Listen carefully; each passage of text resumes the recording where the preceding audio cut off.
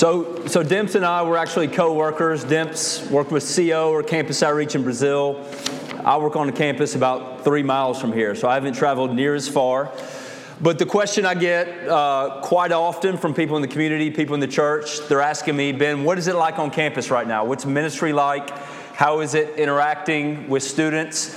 And I would say it's very, very different right now. Our campus, we're not quite in lockdown, but we still have the same goals. Usually this time of year, our goals are to meet just several hundred new freshmen that are coming to West Georgia. We're still trying to do the same thing. It just looks very different. So we used to just bust into the cafeteria and go table to table, handing out flyers, introducing ourselves, high fives, dapping people up, hugging them. Can't do any of that anymore. If you want to go into the cafeteria, you've got to sit 6 feet apart. You got to have your mask on. You've got to keep your social distance. We can't do any large group meetings. Most of our interactions and one-on-ones and small groups are happening outside. So each and every week we're trying to dodge and evade COVID because we're working with college students who don't always take the virus too seriously. So it's been a pretty interesting couple weeks. But I would say this, there's some new challenges, some new obstacles. But the gospel is going forth. We have seen that although these freshmen and new students are more isolated, they're more distant, they're more hungry for relationships, but also to hear the good news of the gospel. So what we're doing is we're trying to initiate conversations. Usually it goes like this: where are you from? What's your major? Where do you live? Just your basic chit-chat type questions. Inevitably, the conversation is going to take a turn towards spiritual conversations. And usually, the question that I'm asking college students is, what's your spiritual background? What's your worldview? Did you grow up in church? And almost always I'll ask this question: what do you think it means to be a Christian? Or what do you think the message of Jesus was? And usually, when I sit across the table from a traditional, standard Southern college student, I get a response like this: that God loves me, or that Jesus died on the cross for my sins, or that God saved me through Christ and his death on the cross. And these are all true answers, right? They're accurate, they're correct, they're true, but they're only partly true. In fact, I believe that these responses are actually incomplete, because the whole message of the gospel is this: is that yes, God loves you so that you could extend that love towards other peoples. That yes, Jesus did make a sacrifice for you, but in turn, you should sacrifice your life for others. And yes, you were saved by Christ, but now you get to participate in other people receiving salvation. See, the true news of the gospel is this: is that we not only receive the grace of God, we also extend that grace towards other people. Now, one of the sayings that we have in Campus Outreach is this: is that God has saved you with someone else in mind. So that's what we're going to be talking about this morning, this idea of being sent, being engaged in the mission of God. So what do? You have a CO takeover, right? You get the Campus Outreach guys up here talking about missions and evangelism. But here's where we're going to do it. We're going to look at a passage in Romans 1. Now, Romans has a lot of times people perceive Romans as being a very tough, doctrinal, theological book of the Bible. If you want to flex on someone theologically, you go to Romans, right? Big words like justification, glorification, adoption. So very often we treat Romans as the book of theology. But here's what's really interesting. Really, you could make the case that Romans it's about mission.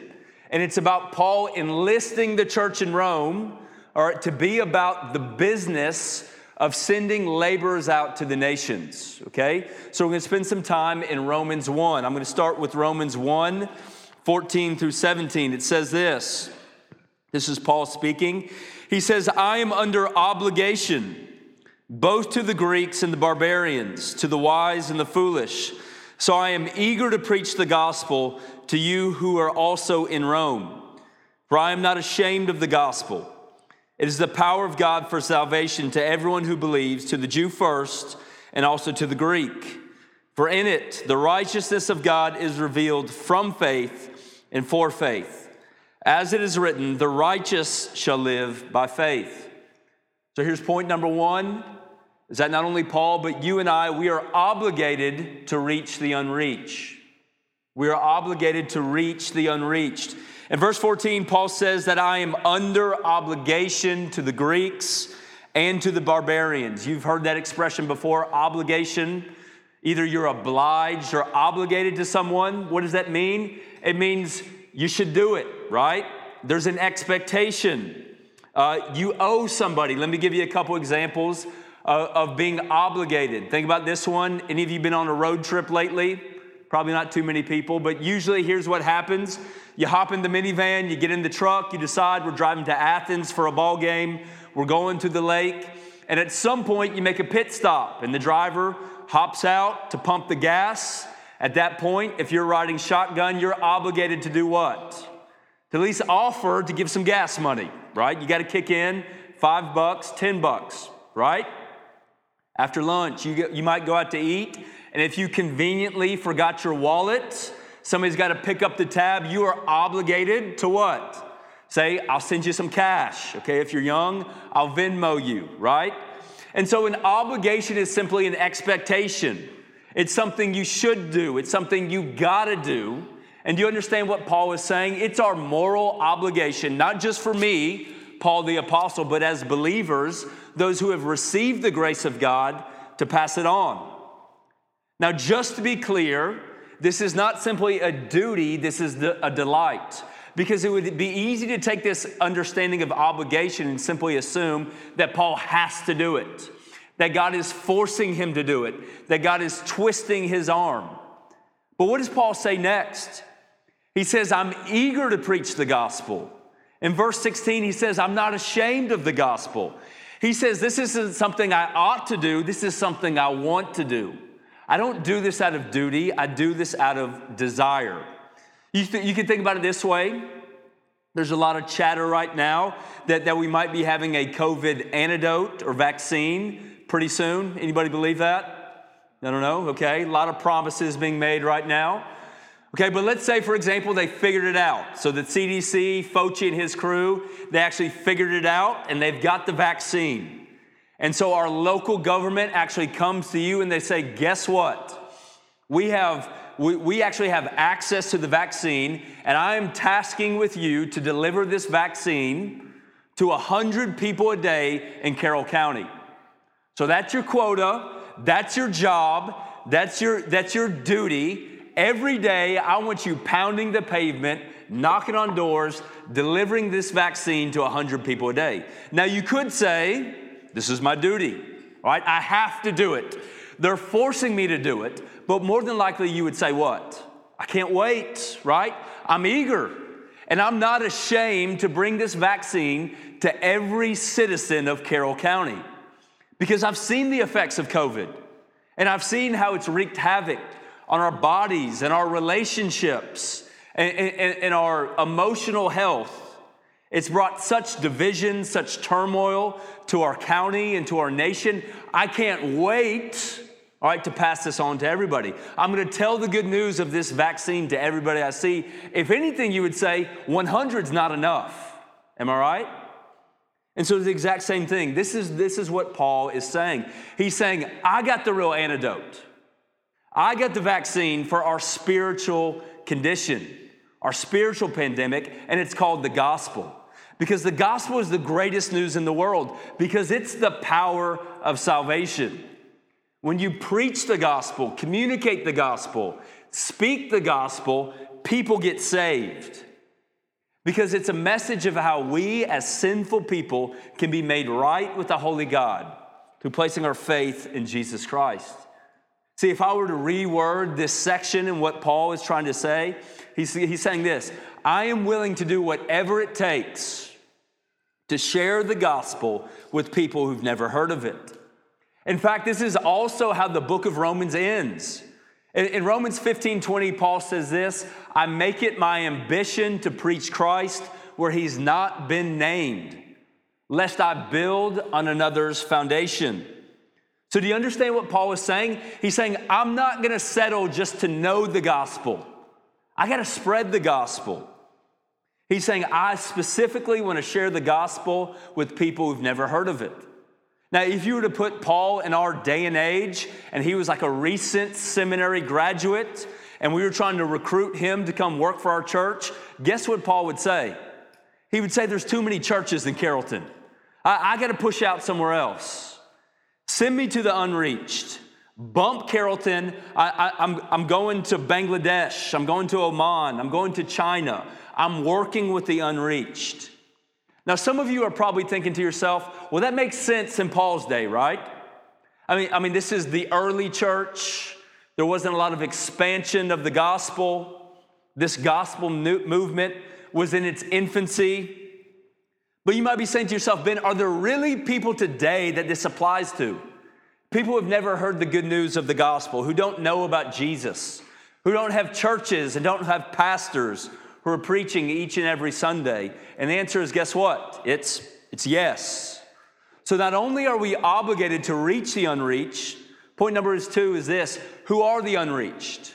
Who are the unreached? So here's how we're going to unpack it. I'm going to read 2 pretty technical decisions or definitions right here, and then I'm going to put it in my own words. So who are the unreached? Here's our technical definition. It is a group of people that have no indigenous community of believing Christians able to engage the people group with church planting. Okay? Now, one thing we got to be clear about, we're talking about something called people groups. And this is different than how we think about countries and nations today. People groups, in the biblical language, the Greek word is ethne.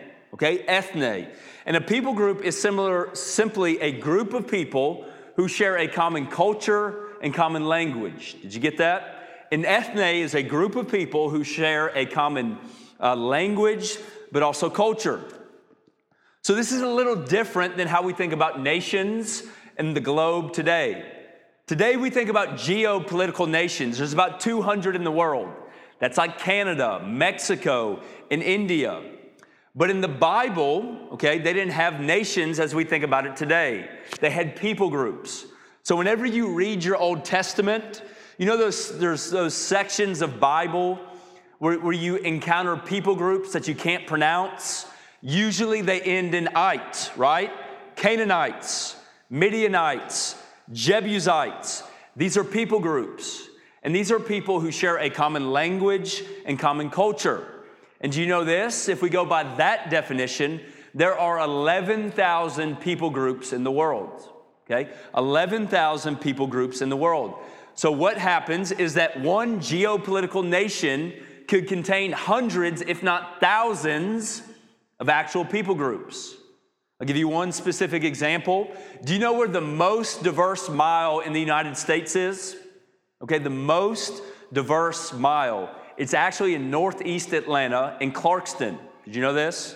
Okay, about not even 2 hours from here. But within the city, within the county of, or the city of Clarkston, it's actually an immigrant and refugee area. There are 145 countries represented and 791 people groups. So if you drove over to Clarkston, you would encounter Nepalese, Cambodians, Iranians, Somalis, Burmese, Bhutanese, Sudanese, and Laotians. Okay, one city, 791 people groups, 2 hours from Carrollton. Okay, so what are the unreached? Unreached are people groups that don't have a national church. They don't have an indigenous church that can reach people with the gospel, so they need outside assistance. And most of these people groups, they are less than 2% Christians. So that means they don't have whatever your favorite spiritual abbreviation is. So you probably love this church and an unreached people group, there's no KCP. You might love your denomination and an unreached people group, there's no PCA. You may love your college ministry and an unreached people group, there's no CO. This is a place where more than likely they have never heard Jesus preached, but on top of that, they've never met a sincere follower of Jesus Christ. Now, let me be clear. The problem is not the lostness of these people. People who inhabit unreached peoples are no more lost than you your coworkers, your teammates, your family members who don't know Jesus. The problem is not the lostness. You know what the problem is? They don't have access to the gospel. They don't have access to the gospel, and that is the real problem. So how many unreached people groups are there in the world today? Well, I mentioned this earlier. There's about 11,000 people groups in the world. Of those 11,000, 6,500 are unreached. So I'm going to give you some broad numbers right here. Don't tune out. If you look at the world population, there's just south of 7 billion people. Okay, of those 7 billion, almost 2 billion are unreached. So you guys do the math, okay? Once again, I'm going to give it to you basics. Okay, the basics here. That means about 1/3 of the world population is unreached. Okay, 1/3 of the world population is unreached. I'll give you a quick picture right here. About 90% of all unreached people groups are in a part of the world called the 1040 window. I know I'm throwing a lot of numbers at you right now. This is a picture of the 1040 window.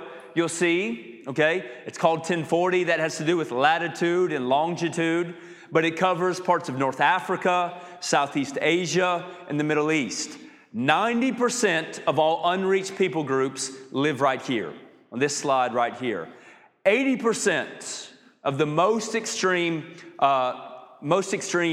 financial poverty is also here. So this is a place that lacks spiritual, but also financial resources, okay? This is the 1040 window, okay? So if that's who the unreached are, okay, our next question is, what is it like, okay? I grew up in Carrollton, Georgia. I grew up in the Southeast.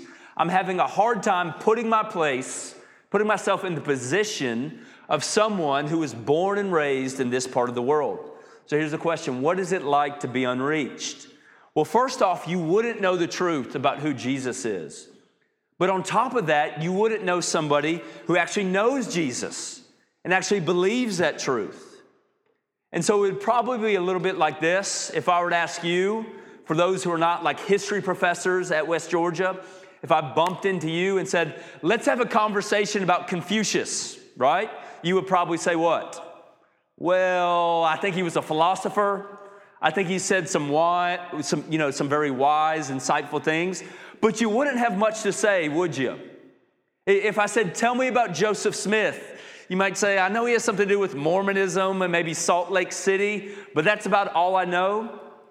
Okay, if you were to go to an unreached part of the world and said, tell me about Jesus, they would probably respond in turn. And here's the sad reality, unless something changes, people who live in these parts of the world more than likely will be born, live, and die without hearing the good news of the gospel.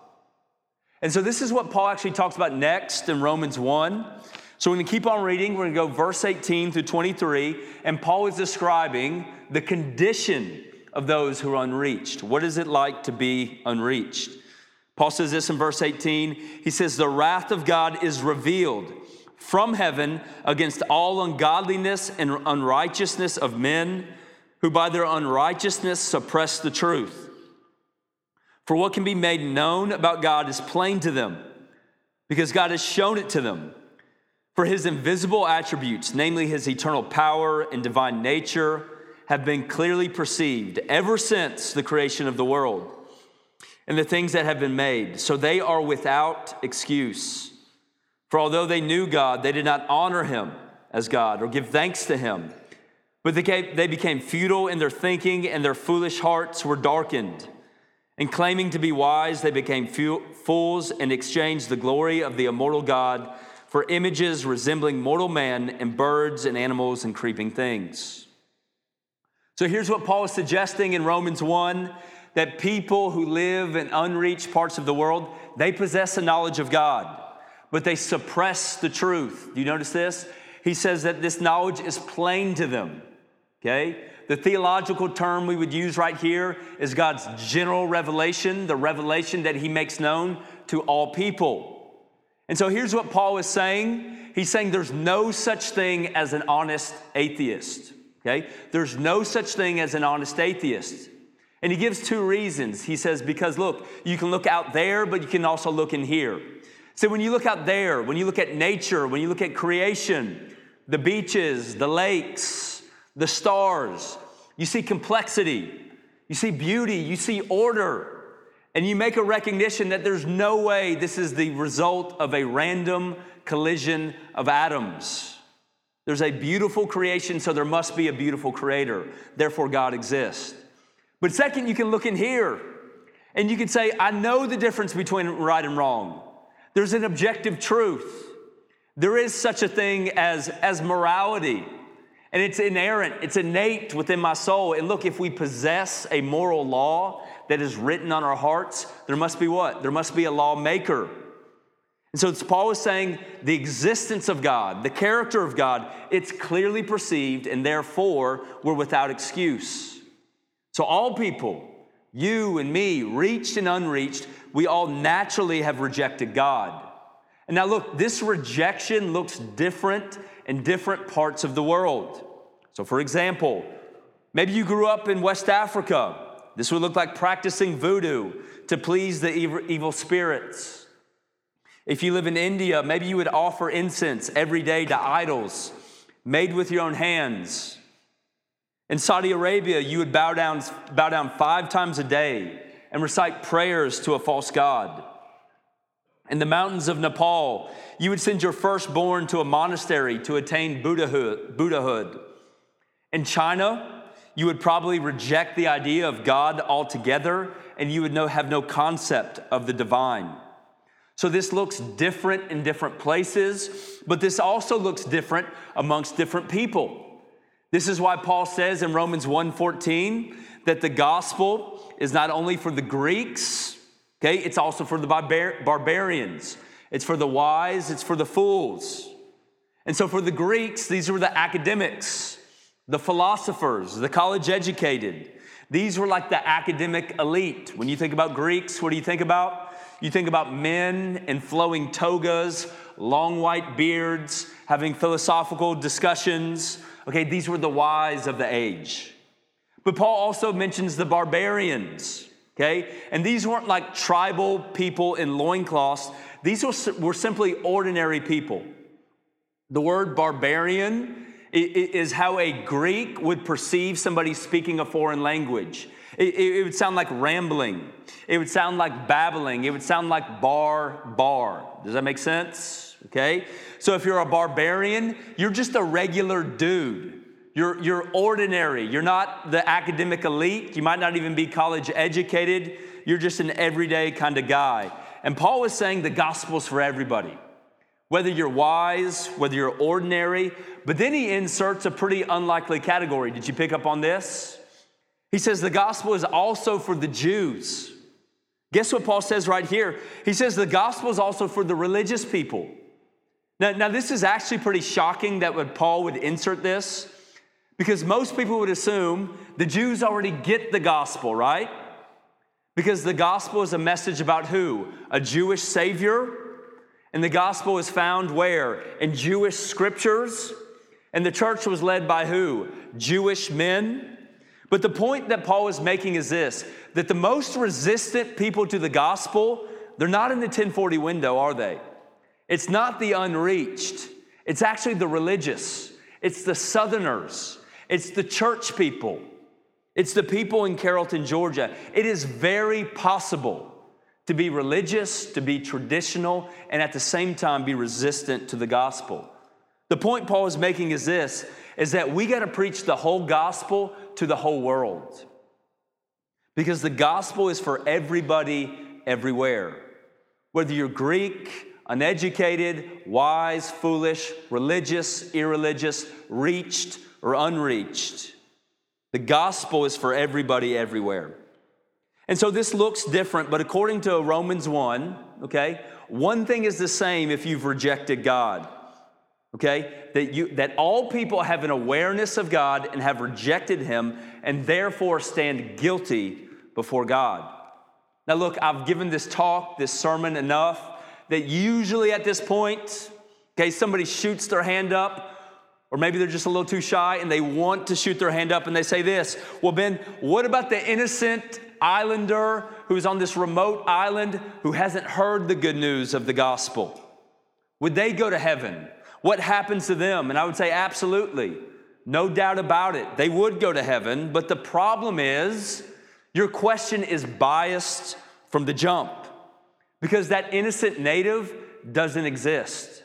Because when the Bible describes our natural condition, it doesn't say we're innocent, it says we're guilty, that we're all without excuse, that we all suppress the truth.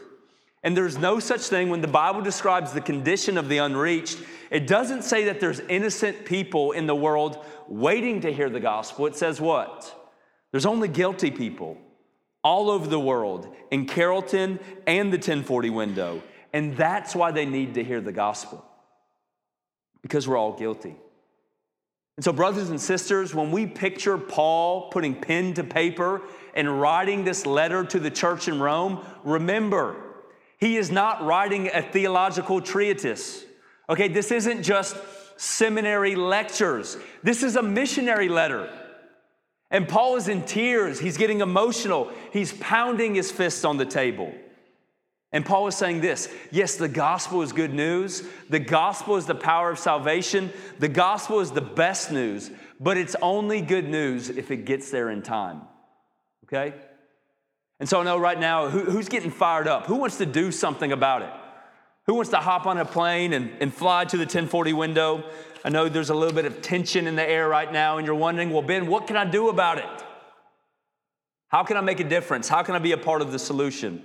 Well, here's our next point. How do we reach the unreached? How do we reach the unreached? I'm going to give you 4 ways. You can go, you can send, you can pray, and you can welcome. Okay, first off, you can go. And here's one thing we got to keep in mind is that sending, well, that's our theme for this morning, this is not unnatural or traumatic for the church. It is actually normal, it is common, it is expected. It's the obligation, right? You can think about it this way. Think about it like parenting or education, okay? What if you were to invite me over to your home, okay? Invite my family to your home for a little family dinner, okay? And I hope you would do that. We never pass up a free meal, okay? So you invite me to your home, and then right before we sit down, we're about to bless the food, you call your kids to come downstairs. And guess who bounds into the dining room, okay? It's your kids, but they're not 4 or 5 or 6. They're actually in their 40s and 50s, okay?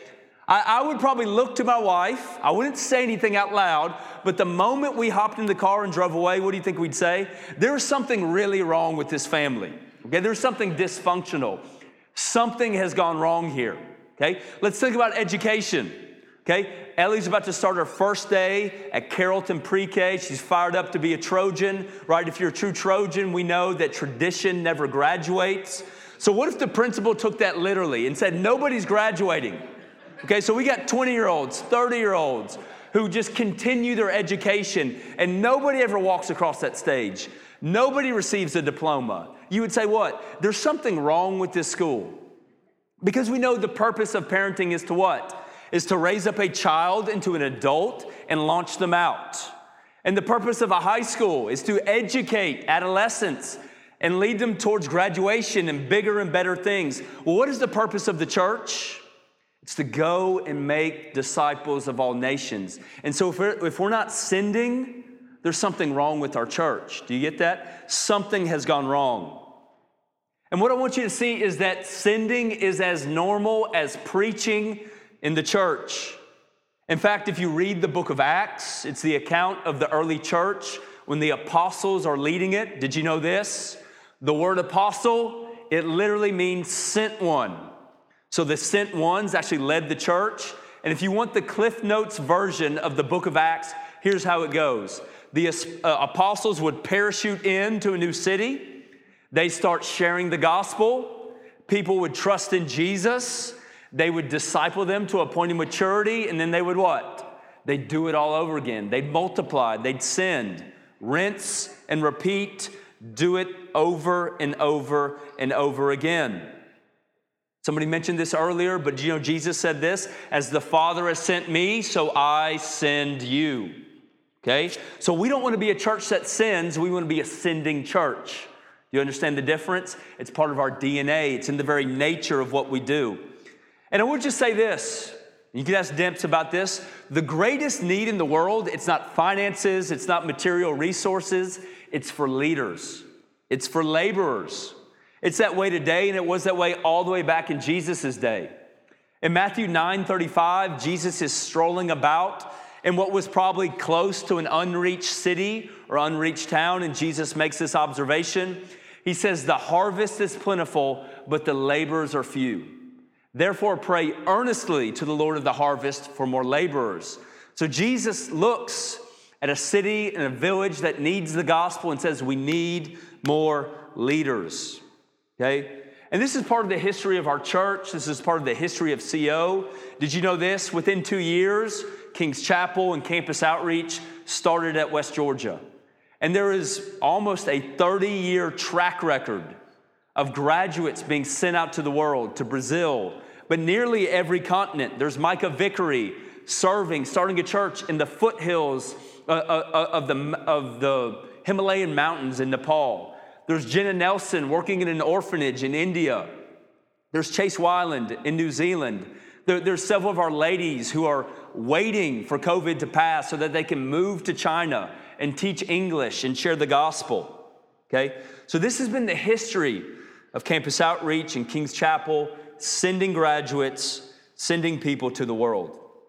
Okay, so number 2, not only do we go, we can also stay and we can send. So some of us are called to go, to actually hop on an airplane, pack our bags and move, but most of us are probably called to stay. But all of us should feel the weight of reaching the unreached.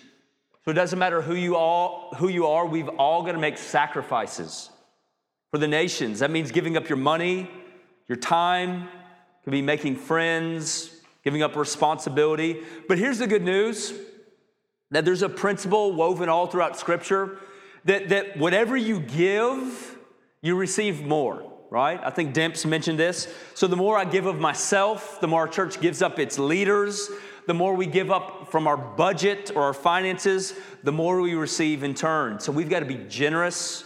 We've got to trust God. Okay, we also need to pray. Where do we get this from? Matthew 9:35.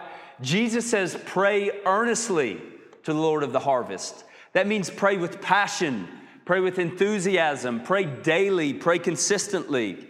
So here's what I encourage you to do. Incorporate this into your family. Read about unreached people groups. Pray for unreached people groups before you eat your dinner, maybe one night a week. A couple good resources we'll be getting online. You can actually go to a website called the Joshua Project. They can actually send you a daily email that features an unreached people group. And you can just incorporate that into your daily prayer life. There's a great book called Operation World, and it gives the status of global missions. And we actually, within our church, have a missions support team. So if you want specific prayer requests, talk to Pastor Andrew, and he will instruct you on how you can pray for our missionaries. And our final point is this: you can also welcome. You can also welcome. So we're not only called to go to the nations, but believe it or not, we can bring the nations into our very own home. You can do this one of a few different ways. First off, you can adopt. You can make someone foreign a permanent part of your family. They can become your child. They can become your son or your daughter. We also got a campus just a couple miles from here that brings international students here each and every year. So this year's a little different with COVID, but usually we have just under 200 international students showing up in Carrollton, Georgia every year. And we've had some pretty fruitful Bible studies over the years by members in our church. But you know this, okay, that 80% of international students that come to the U.S., 80% of them never step foot in the home of an American. And that is actually the experience that they desire the most. So next year, next fall, a year from now, okay, we can start programs where we adopt international students and get to know them. So let me give you one quick example, and then we're going to close it out, okay? One example of someone, all right, who reached the unreached. It was a guy named C.T. Studd in the Cambridge 7. Okay, C.T. Studd was a Brit. He grew up late 1800s. We got a really blurry picture. Sorry, I'm not very tech savvy. But C.T. Studd is right in the middle. I think he's middle, back row. He doesn't look this way in a picture, but he was actually a student at Cambridge University. He was the son of an aristocrat. He was very wealthy. He was very well-to-do. He was highly educated because he went to Cambridge, and he was also, as his name would suggest, a stud, okay? He was a stud athlete. He was a cricketer. He was a cricket player. Now, I know that sounds like old and not very athletic, but back in those days, okay, being a cricketer was like an NBA or NFL player. And he was actually converted as a college student under the teaching of D.L. Moody. And not only did he embrace the message of the gospel, but he embraced the mission of the gospel. And he said, he was fond of saying this, he would say, cricket until ordained, or sent out to the nations. And so he was actually on the British or the English cricket team. He was one of the best players in the country, best players in the world. And the moment he graduated from Cambridge, he went on a speaking tour with 6 of his teammates, and they recruited college students to move to China with Hudson Taylor and participate in evangelizing the unreached, okay? This would be like Joe Burrow, okay, after winning the national championship for the LSU Tigers, saying, myself and 6 of my teammates, we're going to avoid the NFL and we're going overseas, okay? That's the decision these men made. C.T. Studd said this. He said, some want to live within the sound of church bells, but I want to run a rescue shop within a yard of hell. And so he went to the unreached. In 1885, he boarded a boat to China, and that's where he spent a majority of the rest of his life. The point is this, is that God's plan to reach the unreached demands the sacrifice of his people. We are plan A, and there's no plan B. We got to send, we got to reach the unreached. And so yes, you and I, if you're a follower of Jesus, you have received the grace of God, but that grace has a goal, and it's to reach the nations. And you've experienced the mercy of Jesus, but that mercy involves a mission, and that mission is to send leaders to the unreached. And this is a great mission, and at the end of Scripture, we're given a great vision in the book of Revelations. Revelations 5:9 says this. It gives us a picture of the saints gathered around Jesus Christ singing this song. Worthy are you to take the scroll and to open its seal, for you were slain, and by your blood you ransomed people for God from every tribe, every language, every people, and every nation. Now, let me just say this as we close. There tends to be a caricature and a stereotype in our nation of what a typical Christian looks like, right?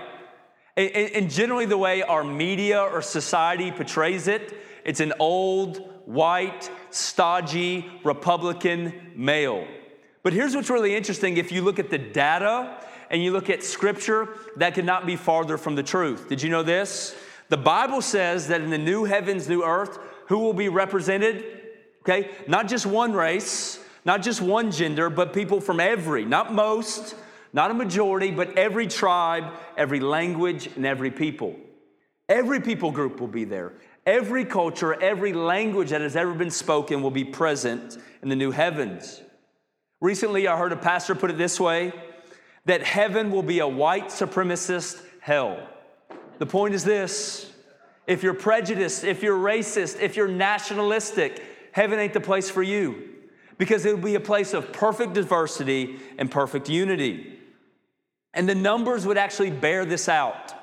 Because if you have this perspective that Christianity is a white man's religion, you don't understand the gospel work that is going on around the globe. In fact, if I were able to project a picture of what a typical Christian looks like from a global perspective, guess what she would look like? An African woman or a South American woman. Did you know this? That roughly 20% of the global church is in Africa, is in just about every continent, excluding Antarctica. I think you get why. But 20% of the global church is in Africa, in Asia, in Europe, South America, and North America. Every other major world religion, 80% of its adherents are in one continent. Statistically, Christianity has no dominant culture. It is today the most diverse religious movement on earth. And you want to know why? Revelations 5:9 gives us the reason why. Because Jesus, the Lamb, has ransomed people from every tongue, tribe, and nation. The word ransom means to purchase, to exchange his life. In other words, Revelations 5:9 is saying this, is that Jesus died for all 11,000 people groups.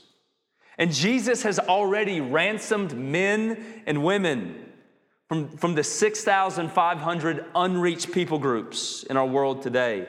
And the point is this, what Jesus has already done for the world, what Jesus has already accomplished on the cross, what Jesus did on behalf of the unreached, it has to be made known to the world.